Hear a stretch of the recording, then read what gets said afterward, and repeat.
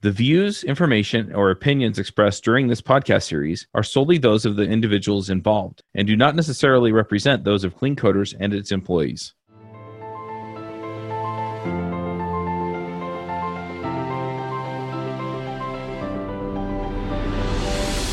Hey, everybody, and welcome to another episode of the Clean Coders podcast. This week, we're talking to James Grenning. James, do you want to introduce yourself and say hello to our audience? Hi, everybody. I'm James. Nice to meet you. Yeah, so I've been involved in software development for about 40 years. A good friend of mine is Uncle Bob Martin. We met early in our careers. We both were working in embedded systems at that time. I continued in it, continue to. When I was working for Uncle Bob in the late 90s, we ran into extreme programming. It kind of changed both of our lives, I'm sure. My mission really is to help people, to help bring to embedded systems engineers modern practices. And, test-driven development is one of these things that can really help. And so that's kind of my mission for my company, which is called Wingman Software. And I do training and coaching.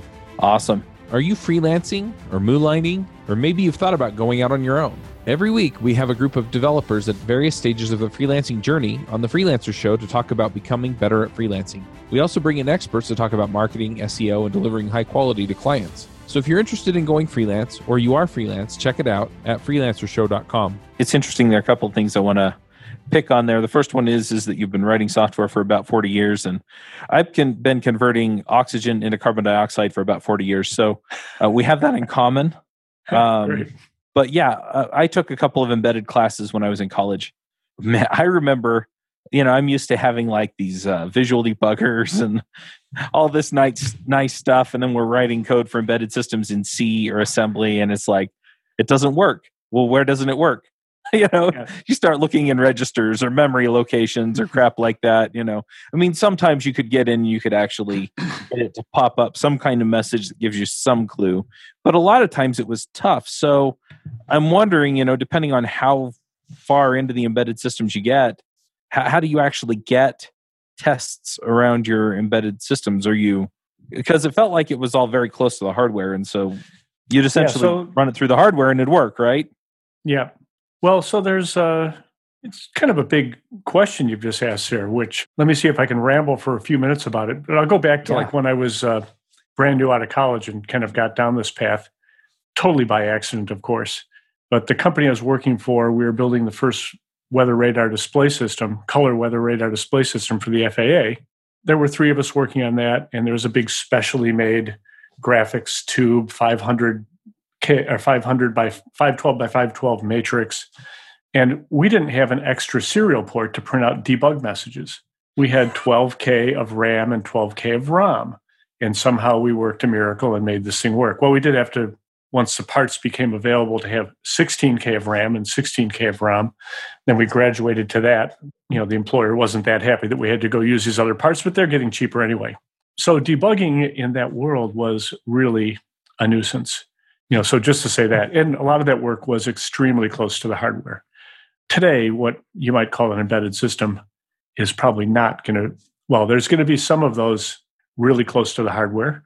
Like you might have a pen that has a microprocessor in it because it's cheaper to have a little microchip controlling the click on the pen to decide if to turn on a light or not over some kind of other switch. It's kind of ridiculous, but computers are in everything now. I guess in my head, I never made the connection between IoT and embedded.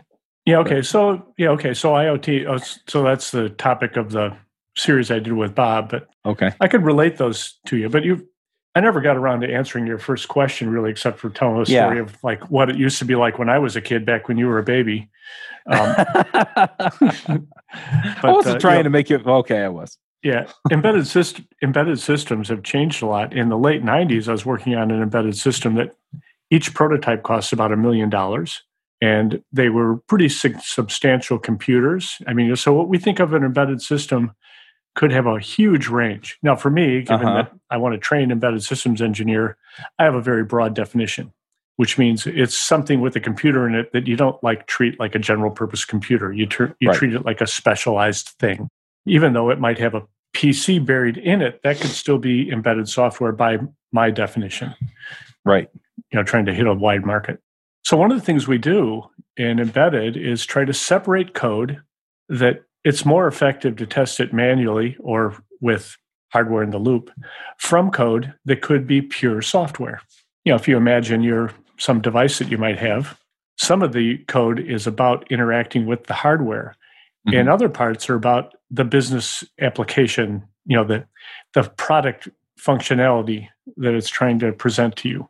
So there's layering that we would do in an embedded system to separate the hardware and operating system from the code that might have a long useful life. So, you might take a calculator, for example. Part of an electronic calculator might be getting key presses turned into what number they represent.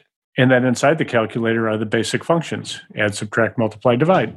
So you could certainly test in a test environment all the calculator functions.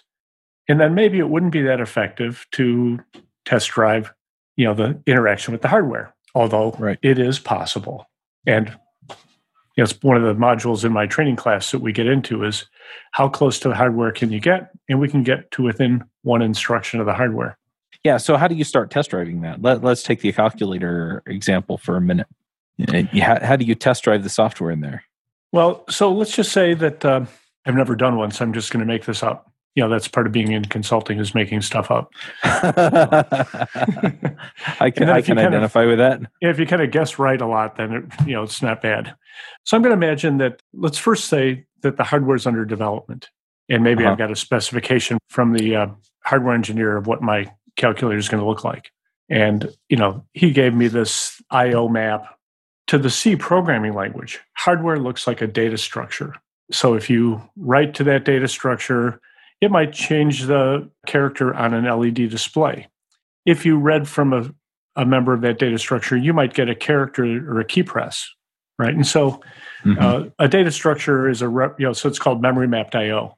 At the edges of the system, there's these data structures that happen to not be data. They happen to not be memory. They happen to be devices. So I'm going to need to write some code that interacts with that memory map display. And if it's simple straight line logic, like, is this the right offset in the data structure to find out if there's a character waiting, right? So if I read that and I get back a 1, it says there's a character waiting. And if it gets back a 0, then there isn't a character waiting. So there's some logic up right above that is, how do I find out when there's a character there? So there'd be a little bit of code that maybe has to sit around and check periodically to see if there's a character ready. Once there's a character ready, that could get handed off to something else. Here's a character. Maybe it gets put into a FIFO, first in, first out, circular buffer, or something like that. On the other side of that thing would be some code that knows what to do if something gets put in there. There's a series of digits followed by a plus sign. And so it would read all the digits. So on the other side of that FIFO is pure software, if you will, that's going to say, 1, 2, 3 plus 4, 5, 6 equals, and then it knows, so interpreting all those characters, it would come up with, whatever the answer to that. I should have done something easier. 100 plus 200. Then the answer would have been 300. Now, what does it do with that? It has to give it back to something to interact with the hardware. So there might be another, I don't know if it'd be a FIFO or not, but a way to hand back the result to say, write this to the display. So from a test-driven development perspective, we might load up that circular buffer with a sequence of characters and do whatever it is to make that code react. All right, so we might load up that circular buffer with a pretty easy to solve math problem, and then tell it to go, and then see if the answer that came back that it sent to the display was the right answer. Now, writing to the display would be some kind of fake, so we could intercept those calls. And so the hardware, you can either simulate it or you can just test the handler, which is pure software on the back end, and do some TDD on it that way. Yeah. So you mentioned simulator. There might be some roles for simulators, but typically, let's use, I'm going to guess that the audience listening to us, the people listening to us, maybe have written a test case or wondering about it. But so in the test case that I just described, the first thing we do, we would populate this FIFO with the series of characters. Right. And then whatever the thing is that triggers the algorithm to run that does the calculation, we would trigger that at that point. And then that part would actually write to another API, if you will, to say, put the stuff on the display. Now, in test, we'd intercept that with a spy or a fake or a mock or something. And so my test case could run whatever are the interesting scenarios there to exercise it. The code that interacts directly with the hardware, if it has complexity greater than 1 or 2, you're probably going to want to test drive it. But if the code is just like an adapter from, I call put to the display, and then all it does is it just copies those bytes into another place. It's so simple that there's no real reason to test it. You test it when you integration test. That would be one approach. Now, if the driver has complex functions, and in my training class, we do a flash driver where we're writing to a flash memory device where, there's a flow chart, the logic of a flow chart that we have to interpret and get right. It's possible to test drive that and then marry it to the hardware later. So it kind of depends on the complexity of what we're looking at and whether or not we might choose to test drive something or not. And also if we ever think we'll have to touch that code again.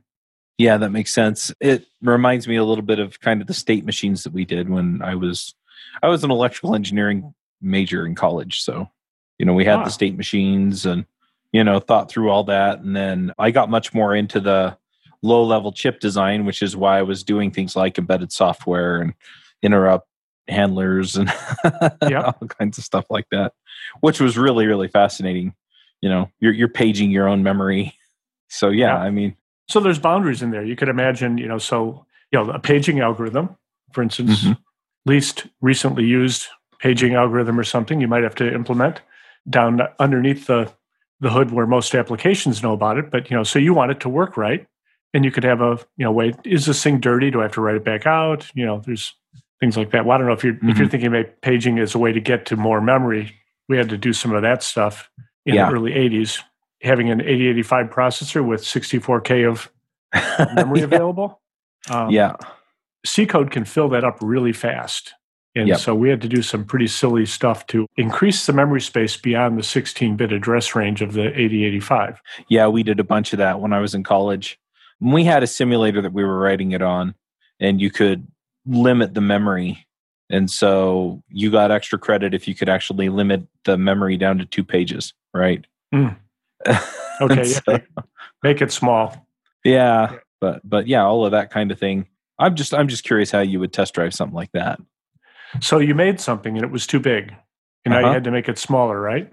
Yep. So now what we're talking about is refactoring. So if I had this thing which was bigger than the 2 pages, but it worked, and if you had a test for it that you could run, right, to make sure a suite of tests that you could run for it. And now you had some ideas on how to make it smaller through using tricky stuff or maybe through redesign. You've got tests in place for the behavior that you want. And now you could start it as a refactoring activity to try to make it small. So there's something that I think I'm quoting Kent Beck, make it work, right? Just if you don't have the functionality, it doesn't matter. Maybe being small, you don't have it without the functionality. But if you can't make it work at all and it being big, you're not going to be able to make it work small right from the start. So make it work, make it right, make your design so that people can understand it. And then the other variable that Kent was talking about was make it fast. Now, make it fast enough. I think for you, you'd have, in this case, make it small. Right. But now you've proven you can make it do anything.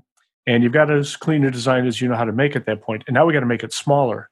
And so you've got the behavior nailed down in the test. So you might be able to do that. Makes sense.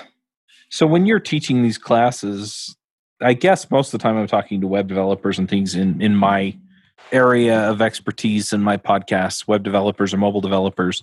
And so they're usually not dealing with some of the things that come up in embedded software. Where do you see people actually working in embedded software where this kind of thing is going to pay off? And what kind of things are they building? Yeah. There's a enormously wide set of applications. People applying test-driven development to who would even know that there's jobs in building some of the stuff that people are building. There's code in one of those? Yeah, okay. At kind of the high end, look at telephone switches and such.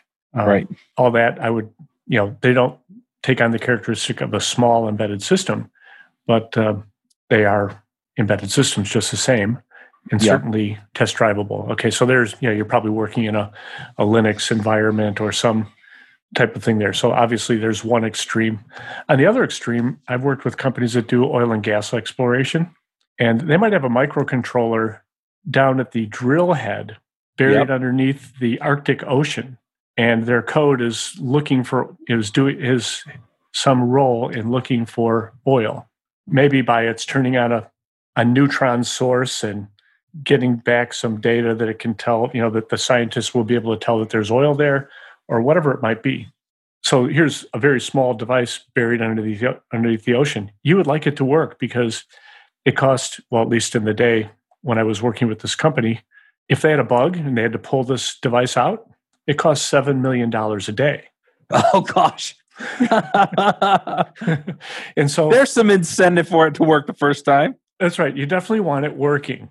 And it's kind of interesting the way they communicate with these devices. There's no pair of wires that goes down there, and there's no radio waves that will make it down there. They basically are used something like Morse code tapping on the stuff they call mud that fills the wells. And they're basically doing some kind of low bit rate, audio way of communicating with these devices. Right. Kind of interesting. So it's all over the place. Telephones, you might not look at it as a telephone as an embedded system, but there are certainly many aspects to these devices which are embedded. Mm-hmm. You've got aviation. I get some kind of fun clients. This one client of mine is Dynon Avionics. They make the avionics for people that want to build their own airplane. That sounds crazy to me, but it sounds like just a blast. Yeah, like Bob Martin's son was building his own airplane, and this is like the Cadillac of aviation, gear for the hobby airplane maker. And Bob's son Micah had used their stuff, and he actually knew some of the people there because as he's building his plane, he gets a call in and talk to the engineers and the support people to find out answers to his questions. Kind of cool. Cisco systems, internet equipment, telecom is really big. I could look at my list of people I've talked to, but it's all over the place. There's a computer in everything now. Yep. And if I understand it right, there's certainly well over 1 million people doing embedded systems development. And by the way, more of them need to buy my book because only about 15,000 of them have bought my book. What's your book? What's the title? It's called Test-Driven Development for Embedded C. Gotcha. Yeah, people seem to like it. The reason I asked, what kinds of companies you've worked with and what kinds of things they're doing is that I'm a little curious then when they call you up and they say, James, we need your help. What are they typically looking for help with? As far as like what they're doing and their approach and things like that. Well, typically when a company contacts me, it's usually because somebody there was intrigued by the idea of test-driven development. They probably bought my book or read some articles, and they're a self-starting kind of person. They kind of got the idea, but now they can't get anybody else to try it because it's such an insane idea, right? To write tests for code you don't have yet. That'll typically be the starting point. And then when that person starts getting good results and they tell their boss the reason they're getting good results is because they're doing this other thing, then there's some pull. And my typical client will have a few people that are really excited about test-driven development, several people that are thinking it's the worst thing that you could ever possibly do, and some other people kind of in the middle. And so my typical Monday morning has a fair amount of resistance. And then if I was doing stuff on site with people anymore, by Thursday, often the most vocal people against test-driven development are coaching the people in the middle that are kind of along for the ride. So the reason that they're contacting me is because they're getting tired of chasing defects. So one of my big messages is that test-driven development, the first reason you might decide you want to do test-driven development is I'm getting sick of chasing bugs. So what if I didn't have to chase bugs as much? Right. And I wrote a couple of articles about test-driven development. I call it the physics of test-driven development. It's on my blog, blog.wingman-sw.com. So I compare test-driven development to what I call debug later programming. And in debug later programming, people go and make mistakes, and then they don't know they made a mistake, and then later someone discovers a mistake, or maybe somebody discovers somebody else's mistake, and now they got to go fix a problem. How long does it take to find the root cause of a problem, right? And so, that's kind of a short logic chain of why it would be valuable.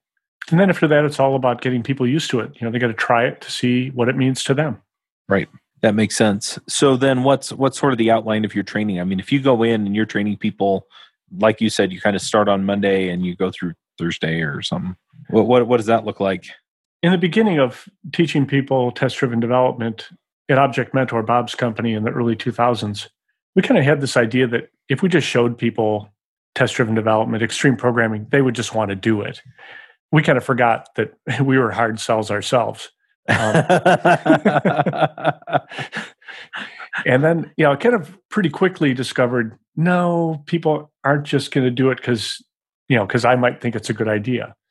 Yeah. Engineers want to solve problems. So what I've set up in my training class is an experience, so people will experience test-driven development. There's 3 cycles typically of present a problem, demo a bit of a solution, then let the attendees continue the demonstration to finish something of interest. And then after that, we'll do a debrief on the experience so we can find out what people's reactions to it are. And then that pattern repeats itself 3 times. The first time through, it's a small problem where we're trying to just get the cadence of test-driven development down and kind of have people understand that it means incremental, iterative, small cycles, all the stuff that you wouldn't know unless you actually studied it. The debrief section is really interesting because now people are experiencing it. So after experiencing test-driven, they like some things, right? Right. Kind of nice to have those tests. They found some problems. Yep. The feedback was cool, but then they're concerned about some things. This is going to take too long. I won't think of the tests. We have to write so much test code. Then you have to maintain the tests. Aren't we making a bigger problem to maintain? Blah, blah, blah. So after that first experience, pretty much the first day is get an experience, and then we're doing this debrief. And I give them my perspective on test-driven development and kind of my experience of it actually doesn't take longer. Well, you have to learn it. That takes some time, but it doesn't take longer. And people will confuse what I'm doing with trying to convince them, but I keep telling them, I'm not really trying to convince you, but I'm trying to let you see that I look at it differently, and my experience is different than what your experience is new. And I've been doing this a while, and so here's what I see. I see that it actually makes me go faster, and I get to spend less time debugging. And there's a payoff now, and there's a payoff in the future. That kind of opens people's minds up so that the next 2 cycles, they're more willing accomplices. That's the first couple days. And then we spend a day or 2 in their code, which is, of course, always extremely interesting because I'll bet. Because people's code was no one ever thought about tests before. They only thought about, some areas have better design than others, but everyone else has a big, huge skeleton in their closet somewhere. So I do these 1 or 2 day legacy code workshops where it's, amazing the kind of stuff that we have uncovered. One of the big problems in one of the first groups that I was doing these with was the silicon manufacturer makes a specialized C compiler. And I'm air quoting C right now. Basically, they add keywords to the language and it's no longer C to give you access to interrupts and to registers. Registers all of a sudden look like global variables. And we had to overcome a lot of interesting stuff with that. Right. And it is all possible because of the extreme magic of the preprocessor. You can do just about anything. But I also tell people that when they use one of my engineering techniques, I mean hacks, to get this code under test, if you use one of these hacks, it means you really need to go re-engineer something. But first we're going to get the code under test. And then, if you use one of my hacks, like pound include test double, for instance, if you've got a header file that's not portable, it only works with the silicon manufacturer's, integer sizes or whatever. So I've got a portability problem here. There's a way around that. I can make up a new header file that has the same capabilities, but that's portable. Okay, now that's a super hack, especially if they go change something. So what do we do about it? Then I've also got advice about, what would I do about that problem if I had it, so I don't have to do this hack? So I mean engineering technique. Gotcha. Now, are all of your hacks or engineering techniques in the book? No, they're not actually, because during the book writing, I was an idealist. Aren't we all at some point? Yeah, I did my job as an idealist in the book. And pretty much if you're starting from scratch with C code, the book is great. Right. Of course, I'm very complimentary to my own book. The book is giving you good advice on how to structure code. C, having started in C, gone to C++ and a bunch of other languages, then going back to C, I'm bringing back OO ideas into C and kind of, well-named things and small functions and information hiding and a bunch of these things, programming to interfaces. Right. So that's what the book is about a lot. Then as soon as I started doing legacy code workshops, I discovered, this code isn't really C code. I need, in the book I said, you can use a preprocessor for substitution, but don't. That was like my short chapter on that. And then when I got back to the real world of code that I just, that I never wrote, but other people did, it's like, now what do we do with this code that depends on this special header file that isn't C? That says where a variable should be located in memory. That's not C. They would have a declaration of a variable, and then they'd have the word at, and then you could put in a hex value to say where to put it in memory. It's like, that is not C. I'm sorry. And so something like that, we would at first just take that whole statement and try to wrap it in a macro.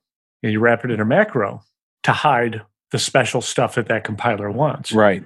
And then for off target, you use the macro and it basically expands into just a variable declaration because you don't care where it is. Right. When you're at if it's not the target, you don't care where you put it.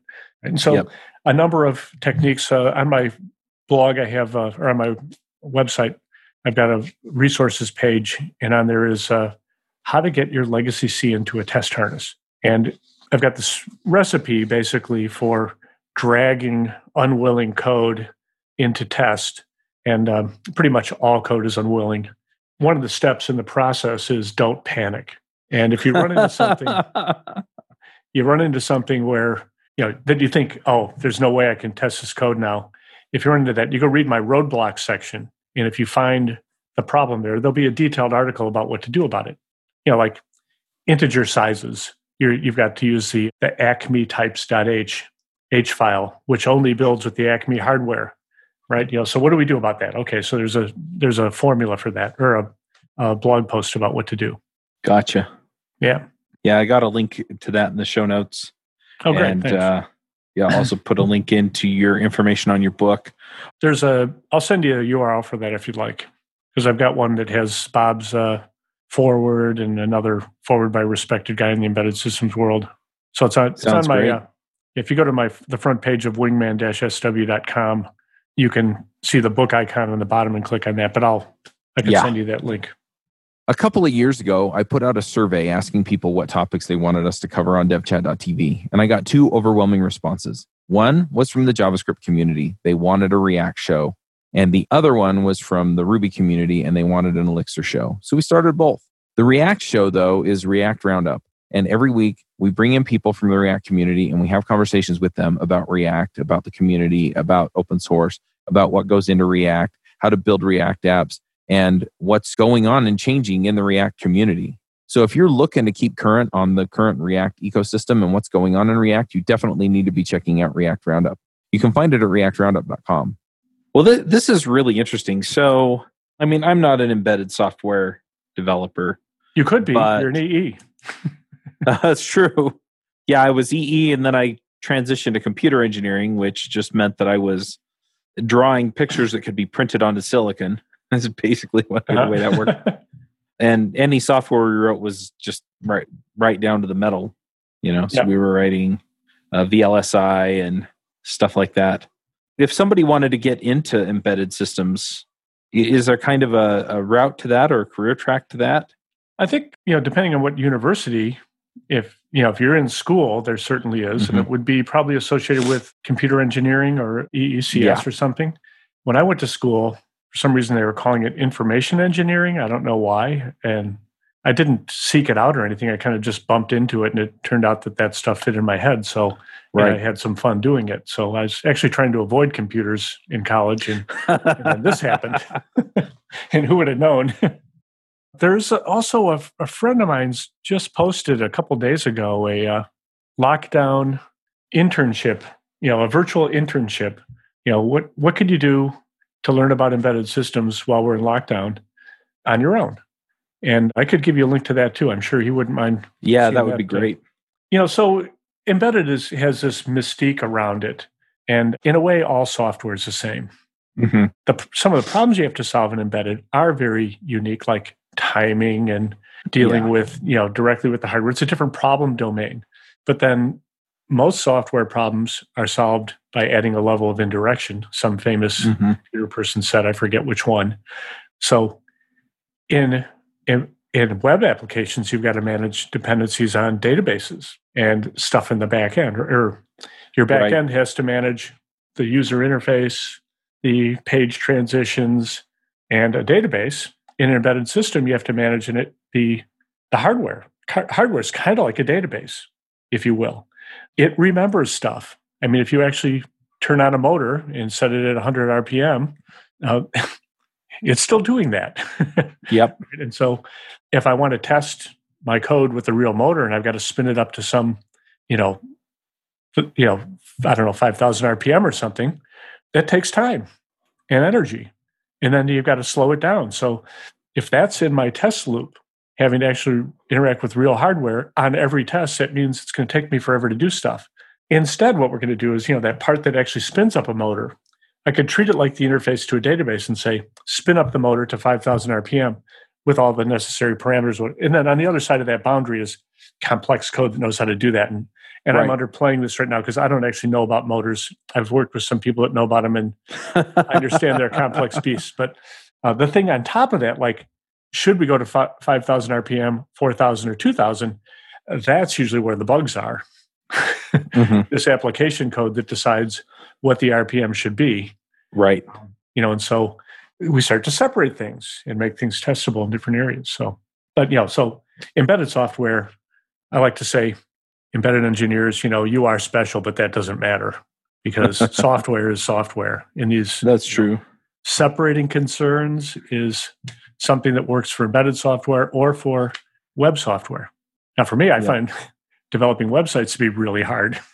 Which is funny because most of the website-focused developers I talk to, you ask them about stuff like this, the embedded systems and things like that, and they think that sounds really hard. And my experience, it felt like for me, for mobile for a long time, it just felt like this otherworldly thing, right? And then I got in and I actually was like, all right, I'm going to write a web app or a mobile app, and I did it in 2 days, right? Yeah. And so, it's just a matter of familiarity, and it feels like a black box until you actually open the box. Yep. Well, I think there's a mystique on the embedded software too, which is, we're so special because, there's some domain knowledge about electrical engineering you might need to know. Fair. I know just so little that it's not really, so there's this mystique about it. But then the embedded systems developer might say, that's only web programming. Go try it. Yeah. Right? It's not so easy. Yeah, that's right. You come bang your head against user interfaces for a while, and I'll go bang my head against hardware for a little while. Yeah, right. Whatever it might be. Ruby on Rails. I mean, it's like, okay, so that's supposed to make it easy. That's what I got started in. Yeah. Yeah. All right. So we're kind of running short on time. If people want to find you online, where do they find you? Oh, I'm on Twitter at JW Grenning, and that would be my LinkedIn handle too. However, whatever goes in front of that, JWGRENNING. My company's wingman-sw.com, Wingman Software. And it's a good metaphor for my business because I do a lot of coaching. The metaphor comes from, my dad actually was a World War II fighter pilot. And I've got on my wall here some aviation art. You'll see it on my blog of a P-38, two P-38s over D-Day. Normandy on D-Day. And my dad is a wingman in that aviation art. It's called Front Row Seats. After he died, it was a small thing I could do to honor him. And also a really good metaphor for my business. And you see in my logo, the P-38 World War II premier fighter aircraft, kind of behind the logo. That's how you find me. Nice. Bob and I did a kind of a fun thing on Clean Coders, which is an IoT case study. And that was a lot of fun. I was working on a project for my brother's company. We were trying to measure water pressure and collect it at a number of points in a local area network, and then provide a user interface on an Android tablet. So it's a very interesting project to be involved in. And Bob and I did some kind of ad hoc, having fun problem solving together. He got his oscilloscope out, and that was a good time. So maybe some of you would be interested in that that's a little bit closer to the hardware, although we were working in Python. But we did have to go and breadboard some stuff. It was a lot of fun. Cool. We'll have to do an episode about that, another time. Sure. For about 5 years, I've been doing live via the web training courses. So if anybody's interested, you come to my website and look at my offerings there. But basically, the course I can deliver on site, I also deliver live over the web. And with a combination of video and live activities. So there's some activities that people can do on their own that they have to do before each class. And this lets me get around a lot of time zone issues. So I've worked with people around the world with this training class. We'll have 4 hours of core time. And, so US and Europe, it's pretty easy to come up with 4 hours that works for both of us. To get to the Far East or whatever, it's pretty inconvenient for everybody concerned. Right. But people have found it to be effective for them. You can see my green screen and stuff. So I've invested a lot in learning how to do stuff virtually over the last 5 years. And then this thing hits, which is kind of interesting. Yeah. Not so interesting, not so great, but able to keep going. Yep. Awesome. I was going to ask, actually, because I've been asking everybody through this whole period, what are you doing during the quarantine? How does that affect your day-to-day life? Yeah.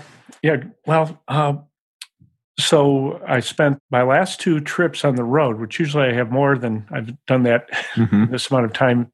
By May of year, I would have traveled a lot more. But I had 2 trips in January, and one was in Spain. It was the beginning of I'm over there listening to the news, and from one of my American podcasts, it's like, oh, there's this thing happening in China. It's like it could be a pandemic. It's like, oh, damn, I hope I can get back. And so I was kind of concerned while I was there, although nobody else was really that worried about it at that time. But I did get back. I scheduled several of my live via the web training classes, and it turns out I had more demand for them than I often do. I filled up classes, like 2 weeks apart, several of them. And so I've been doing stuff, that I would have done, remote training classes. I'll just schedule them from time to time. And if I get people to sign up for them, then I have them. Otherwise, I often will just collect a certain amount of people and then I'll have it then. But so far this year, I've done maybe 4 or 5 of them from down at my place in Florida, which is a good thing. Cool. One of my clients, I was supposed to go out to visit him later in May, and it looked like that's not going to happen. So about a month ago, I said, well, that's not going to happen. What do you want to do it remotely? And so we did it remotely, and it worked out really nice. They had a lot of really good questions about, it was a very active group. Sometimes I get a group that's quiet. Sometimes I get a group that has a lot of great questions. So managing my time. The other thing I'm doing, I've been recording a lot of my content. So for the last half a year, I've been working on learning the technology to kind of be virtually present in a recording and to set up my exercises and such so that they could be done by somebody independently, and recording, full example solutions so that somebody could try to do what I'm doing and then they could watch me do it. And so I'm getting close to releasing that. And that's going to be a series actually beyond what I do in person, because given the video resources, I can actually give extra exercises, optional exercises. If somebody really wants to dig in and learn more, they certainly can. When we're together in a room, we're often constrained by what time people have to leave. But now with the virtual delivery, I think I can give people a pretty good experience, and they could learn a lot if they like to learn that way. Yeah, that makes sense. It's been interesting here too, just on the same front. Last year, I don't even know, I should count up how many conferences I went to last year, but let's just say that I got silver medallion status on Delta last year because I traveled so many miles, and a handful of the conferences were here in Salt Lake. So, that doesn't even count, 3 or 4 of the conferences that were either here in Salt Lake or that I drove to in Las Vegas. Yeah. But because Las Vegas is 4.5 hour drive, by the time I get to the airport, get through security, get on the flight, get off, and then get to my hotel, I mean, we're talking like 3.5 hours anyway. So So you might as well take a road trip. Yeah, I take a road trip and then I have my car while I'm down there, which is nice. Yeah. But anyway, so this year I've kind of short-circuited a lot of that and been putting on online conferences. And so I have the JavaScript conference coming up next week as we record this. It will be over by the time this goes live. But I'm doing one on iOS. Bob's actually speaking at that one in June. I'm doing one on React Native in July. I'm doing Rails in August. And yeah, just giving people that opportunity to come together and talk, right? And so I've got the networking sessions planned and how I'm going to do that. And I've got a lot of this other stuff figured out. Of course, it's all technology, so who knows if it's going to behave. But it's the same kind of thing you're talking about your classes and doing your training online and things like that. And can you imagine trying to do this 10, 20, 30 years ago? I mean, we're extremely fortunate that we can do this way. I know. It's like there's so many people that can't work this way, whose jobs just don't. I really feel fortunate that I can do work this way, that my family can. Yeah. But the virtual thing is, for us that can do it, we'll be here to stay. And you're mentioning this online conference, so I've got an online conference later this month. It's an embedded conference. I've got invited to present at it, which means recording something and having them play that. But I guess that might mean it'll be available for longer than just the conference. I'm going to make myself available during it for questions and stuff and such too. So I'll probably have a Zoom meeting going so people could join that afterwards. But, we're doing all of our talks live. So yeah, cool. There's a lot to be said for that. It makes it feel more real. Yep. I've just invested in a new Linux box. My son's a gamer, and my poor MacBook Pro, which is the best one I could, that they made in the size I wanted, can't keep up with the video demands I'm trying to make of it. Having Zoom and Open Broadcast Studio, you ever heard of that? Yep, OBS. Yep, OBS. Yeah.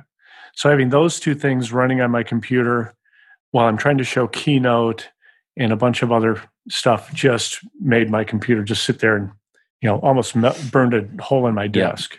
But so my son, who's a gamer, said, "Hey, you got to help me make a powerful machine for video." And so I just got it working a few days ago, and we're using it right now. And, nice. It's a 8-core AMD processor, 32 gigabytes of RAM, and a 2 terabyte SSD, and all the stuff. Kind of interesting to put together. And I had this wonderful experience, which was, I'm afraid to turn it on. I turn it on. Nothing happens. It's like, oh, damn. Yep. Recheck everything, go to bed, recheck everything in the morning, and then it worked. There you go. Yep. So, well, good deal. Well, hopefully people go check you out. If they want to hire you, then wingman-sw.com. Yeah, thanks for coming and chatting with me for an hour. James. Sure. Yeah, happy to do it. And thanks a lot for the invite. Yep. If there's anything you want to talk about, follow on later, let me know. Yeah, definitely. I tend to follow up on this show about every 2 to 3 months. Okay. Because that's how long it takes me to go through everybody that's done a series on Clean Coders. All right. Well, thanks for doing the Clean Coder podcast. Bandwidth for this segment is provided by CacheFly, the world's fastest CDN. Deliver your content fast with CacheFly. Visit CacheFly.com to learn more.